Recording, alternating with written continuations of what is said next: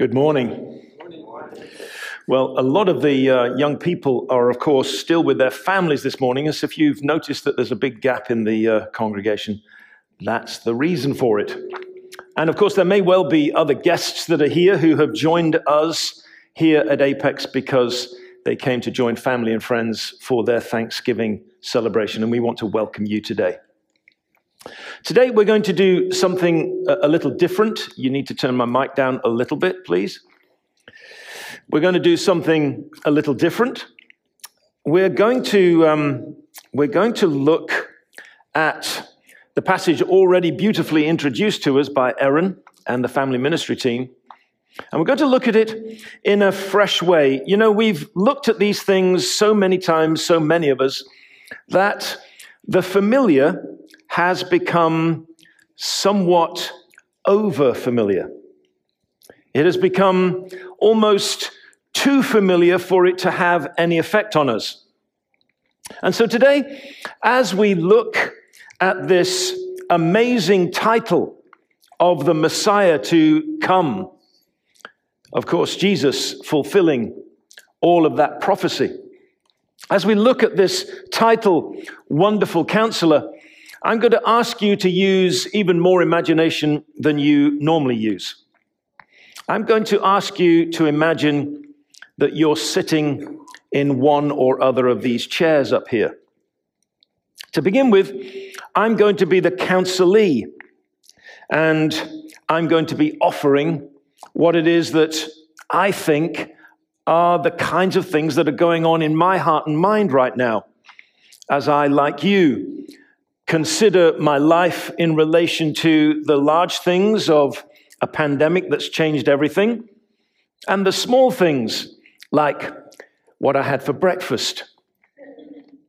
The little things, the big things, the things in between that seem to press upon me, and as far as I'm able, I'm going to articulate those. And perhaps you can be in the position of the counselor, just listening. And then I'm going to take the position of the counselor and invite you to imagine that you're in the position of the counselee. But as I go to the position of the counselor, I'm going to take the posture of the Lord himself. And so I'm going to speak in personal language as if the Lord himself was giving you his personal counsel based on the passage that we have here. And perhaps today, it will be a fresh way for you to engage the good news of Jesus. Today, it'll be a fresh way for you to look at familiar things in a new way. And maybe the Lord will be gracious and give you fresh insight. The passage today is from Isaiah chapter 9 and verse 1. Nevertheless, there will be no more gloom for those who were in distress. In the past, he humbled the land of Zebulun and the land of Naphtali. But in the future, he will honor Galilee of the Gentiles by way of the sea along the Jordan. The people walking in darkness have seen a great light. On those living in the land of the shadow of death, a light has dawned. You have enlarged the nation and increased their joy. They rejoice before you as people rejoice at the harvest, as men rejoice when dividing the plunder. For as in the day of Midian's defeat, you have shattered the yoke that burdens them, the bar across their shoulders, the rod of their oppressor. Every warrior's boot used in battle and every garment rolled in blood will be destined for burning, will be fuel for the fire. For to us a child is born, to us a son is given, and the government will be on his shoulders, and he will be called Wonderful Counselor, Mighty God, Everlasting Father, Prince of Peace. Of the increase of his government and peace, there will be no end. He will reign on David's throne and over his kingdom, establishing and upholding it with justice and righteousness from that time on and forever. The zeal of the Lord Almighty will accomplish this. So just to give this passage a background, we need to understand what it is that Isaiah is seeing in his prophetic witness. He's been placed, as prophets sometimes were in the Old Testament and even sometimes today, he's been placed in an unusual position within the temporal order. He can see the future as if it's present, and he can see the past as if it's present. It's all laid out in front of him. Most prophecy in the Old Testament and the New Testament is telling forth what God is saying. And there's a little bit, maybe 20% of what the prophets tell forth is foretelling the future. And so this is telling forth things that some people already understand. And it's foretelling the solution that God will give not only to the situations that Isaiah is addressing in his contemporary world, but for the whole world in all circumstances everywhere. The northern part of Israel had divided from the southern part. There was the land of Israel, but there were the nations of Israel and the nations of Judah. The nation of Judah would be protected for another 100 years. It would see the conquest by God's mighty hand of the mighty Assyrian army. We'll look at that in the weeks to come. But this enormous army, like a swarm of locusts, would sweep across the Fertile Crescent from its home in the contemporary world of Iraq, the land of Assyria. It would sweep through Syria and into northern Israel, where the tribes of Zebulun and Naphtali had lived. And there the people would be crushed. There the people would be taken into exile. And there, in the land of Zebulun and Naphtali, the conquering presence of the Assyrian forces of King Tiglath-Pileser would bring peoples from around the world and settle them there. And it would become called Galilee, Galilee of the Gentiles.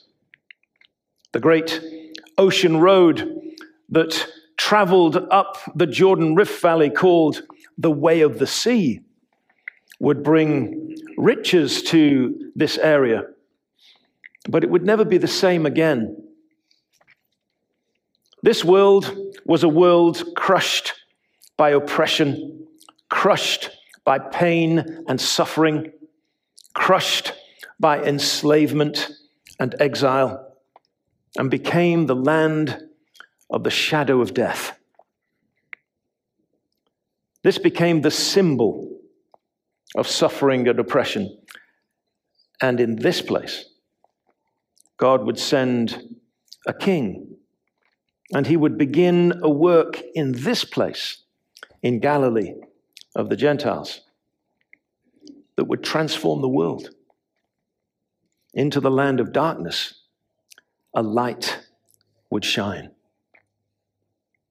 And his name would be Wonderful Counselor. He would come as a king, and as a king, he would listen to the heart's requests of his people, as a counselor should. But then, unlike many contemporary counselors, although not always the case, he would give guidance and wisdom, advice and direction. So I'm going to now offer the things that are kind of running around in my head and heart. And right there in your imagination is the counselor listening. And then I'll take the next position and offer some of the advice that begins in the book of Isaiah and then covers the whole counsel of Scripture, as Paul put it.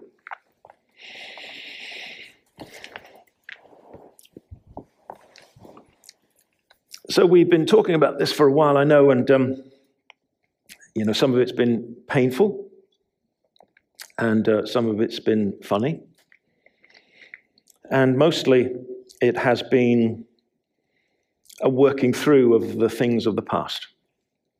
And it seems as though the big things that I've wrestled with are things that, quite honestly, I didn't even know how to name them. I knew these feelings inside,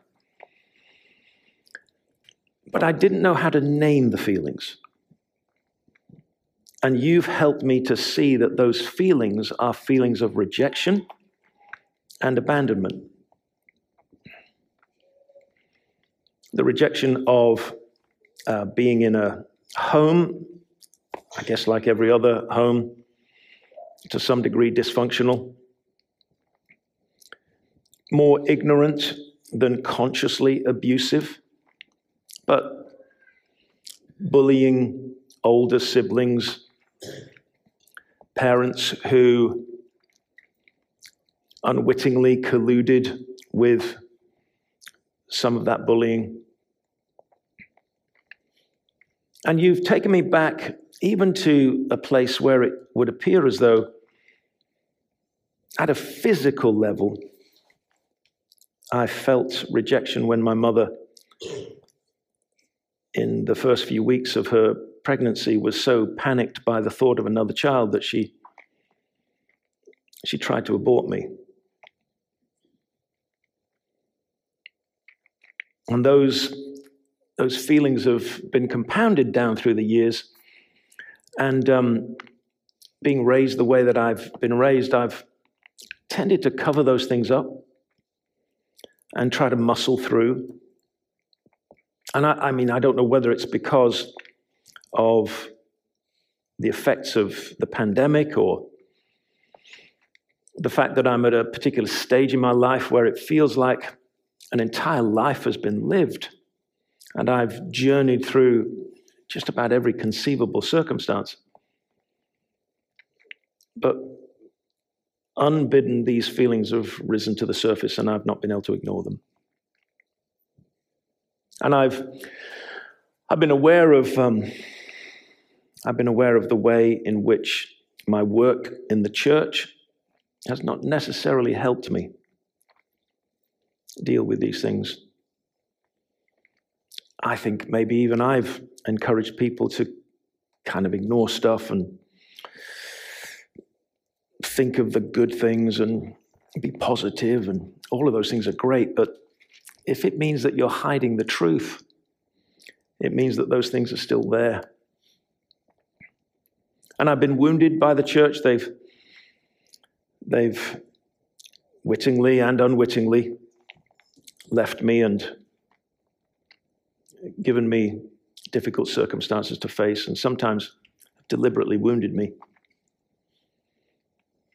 And so it's felt like I didn't really have a place to turn. Until recently, you've helped me to re-examine these things and offer them to you.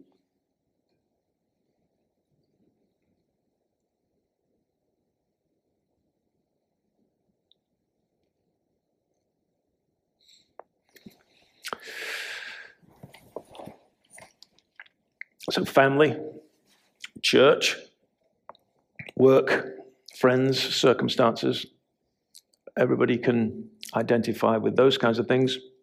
Perhaps your wounds are different to mine. Let's see what the counselor says.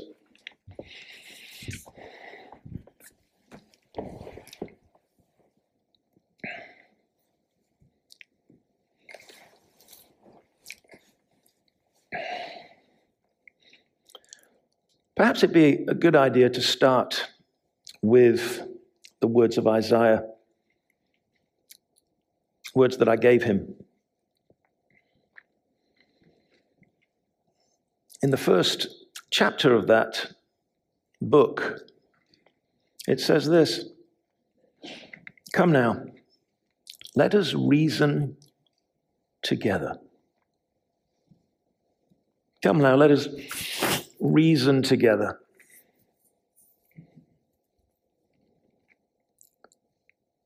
Let's think this through. I've given you a mind capable of reason. I've given you an ability, a conscience capable of reflection. So let's reason together. It goes on to say, though your sins are like scarlet, they shall be as white as snow. Though they are red as crimson, they shall be like wool. You see, the wounds that you carry are the wounds that are common to all people. The three original wounds. People often talk about original sin, of course. But my concern right now is that you understand your original woundedness and how it is that they can be healed. So let's reason together. Of course, you feel guilty. You've reacted badly. You've stepped into situations that you shouldn't have stepped into. But there's a solution for that. And that guilt that you feel, of course, is to do with the sin that you commit and is the first of the original wounds. But there are other wounds as well. The wound of fear. Listen to these words of Isaiah, inspired in him by the Spirit. But you who I have chosen, a descendant of my friend Abraham, I took you from the ends of the earth, from the farthest corners of the world, I called you. I said, you're my chosen one. I have chosen you and have not rejected you. So do not fear, for I am with you. Fear is a terrible thing. It's a deep wound. But it's only the second of the three wounds, because there is a third wound. The wound of shame. Guilt is one wound. Fear is another. Shame, the third and last. Isaiah, inspired again in chapter 54, says, do not be afraid. You will not be put to shame. Do not fear disgrace. You will not be humiliated. You will forget the shame of your youth and remember no more the reproach of your abandonment.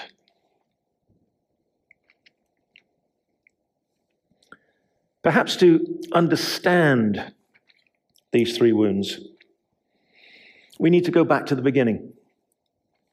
We need to go back to the place where the wounds were first caused and where human beings like you began this journey of woundedness. You know the story of your first mother and father, Adam and Eve, the first human beings. You know that their story was a story of oneness with me and then became a story of separation.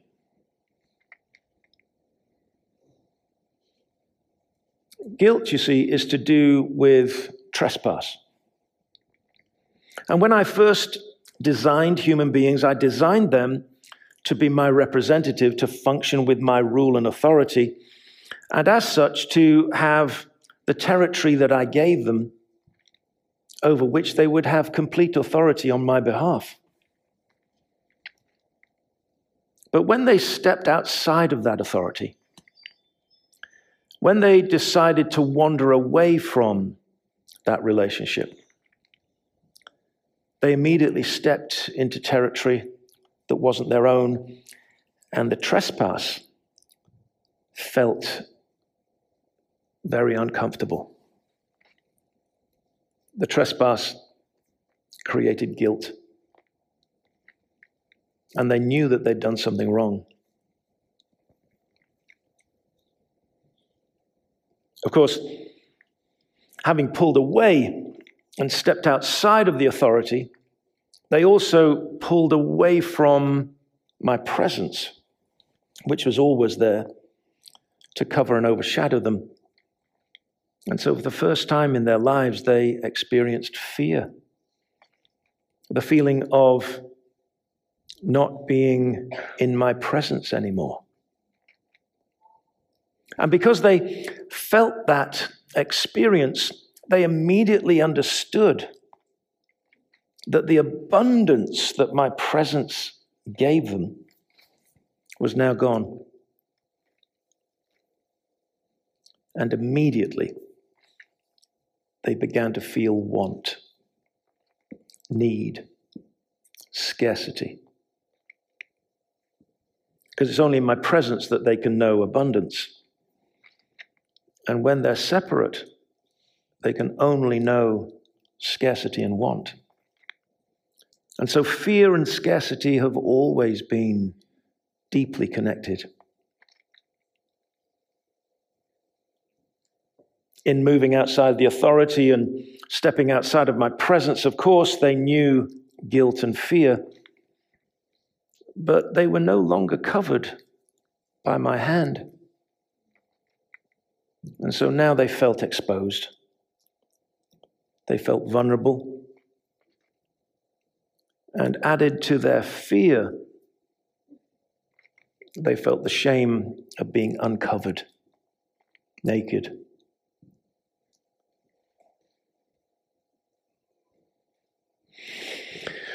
What I did was I built a new relationship with them through my friend Abraham. A relationship of love, a relationship that gave them authority within the relationship of love. I promised them abundance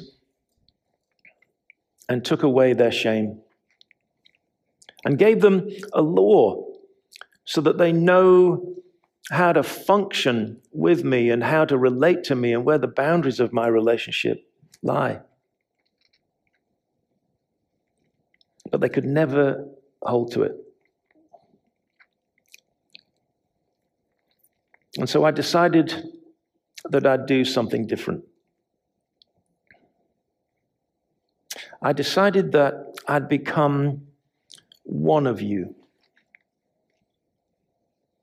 And in becoming one of you, I would come and live the experience of guilt and of fear and of shame. I would live with their consequences. I would live with their wounds. And on the cross, I chose to accept the guilt that was the consequence of their trespass. I decided I would carry that. I decided that I would know their radical isolation. I'd carry away their fear. And I decided that I'd die naked, exposed, and alone. And that on the cross I'd carry away their shame.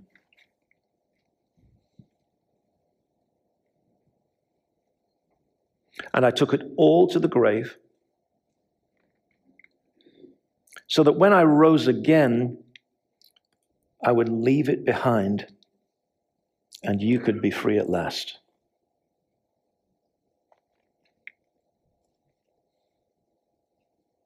Now, it may be, as you wait for the final consummation of this great news, that you have to wrestle. But now you're wrestling with something that you can receive rather than wrestling with something you can't. Because forgiveness has been given.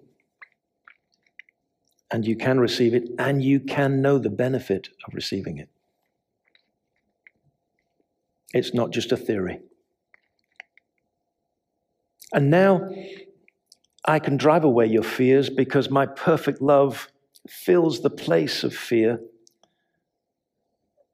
And though you wrestle, it's not a theory. You can be free of fear. You can know that every day I provide for you, and that resources are not scarce because I'm the creator. And you can know that in whatever way the world wants to bring you down and diminish you, I'm never ashamed of you. I never look away because I only see the person that I love and came for. And so you don't need to know shame.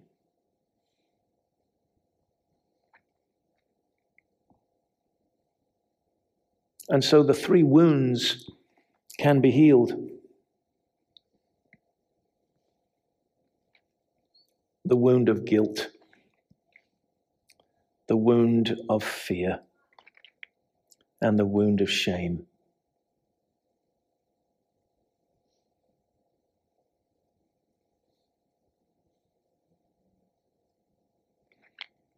And though you wrestle, you can receive these things because I'll strengthen you to receive them.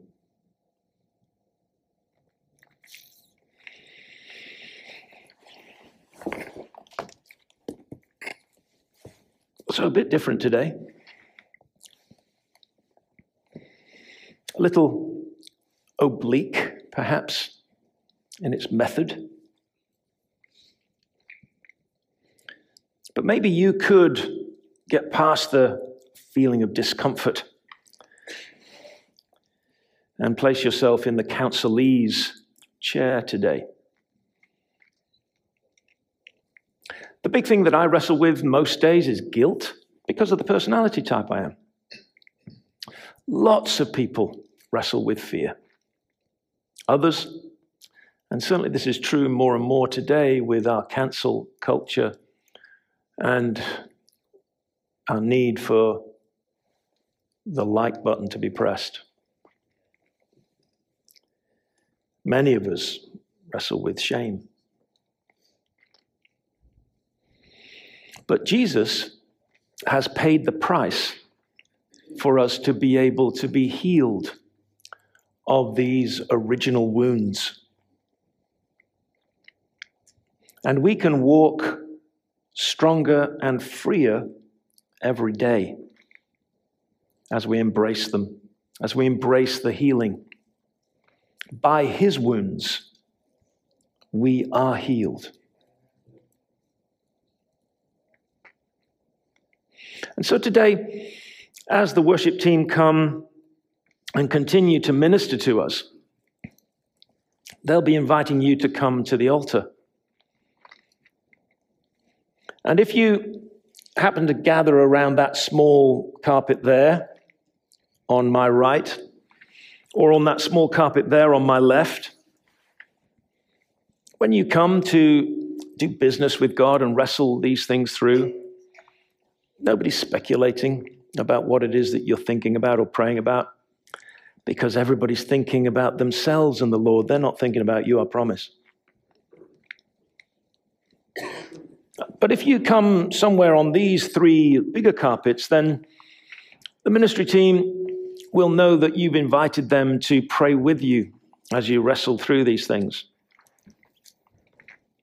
Because you've set aside your embarrassment and pride.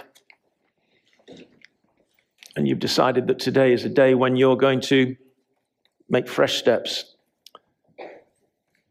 Make another step on the journey. The ministry team will never be an imposition when they pray with you. They won't insert themselves. They'll simply pray with you. They may find a scripture that God applies to you. And they may well recruit other members of the congregation to pray with them. But in this meal that God gives us every week, this is as important a part as all of the other parts.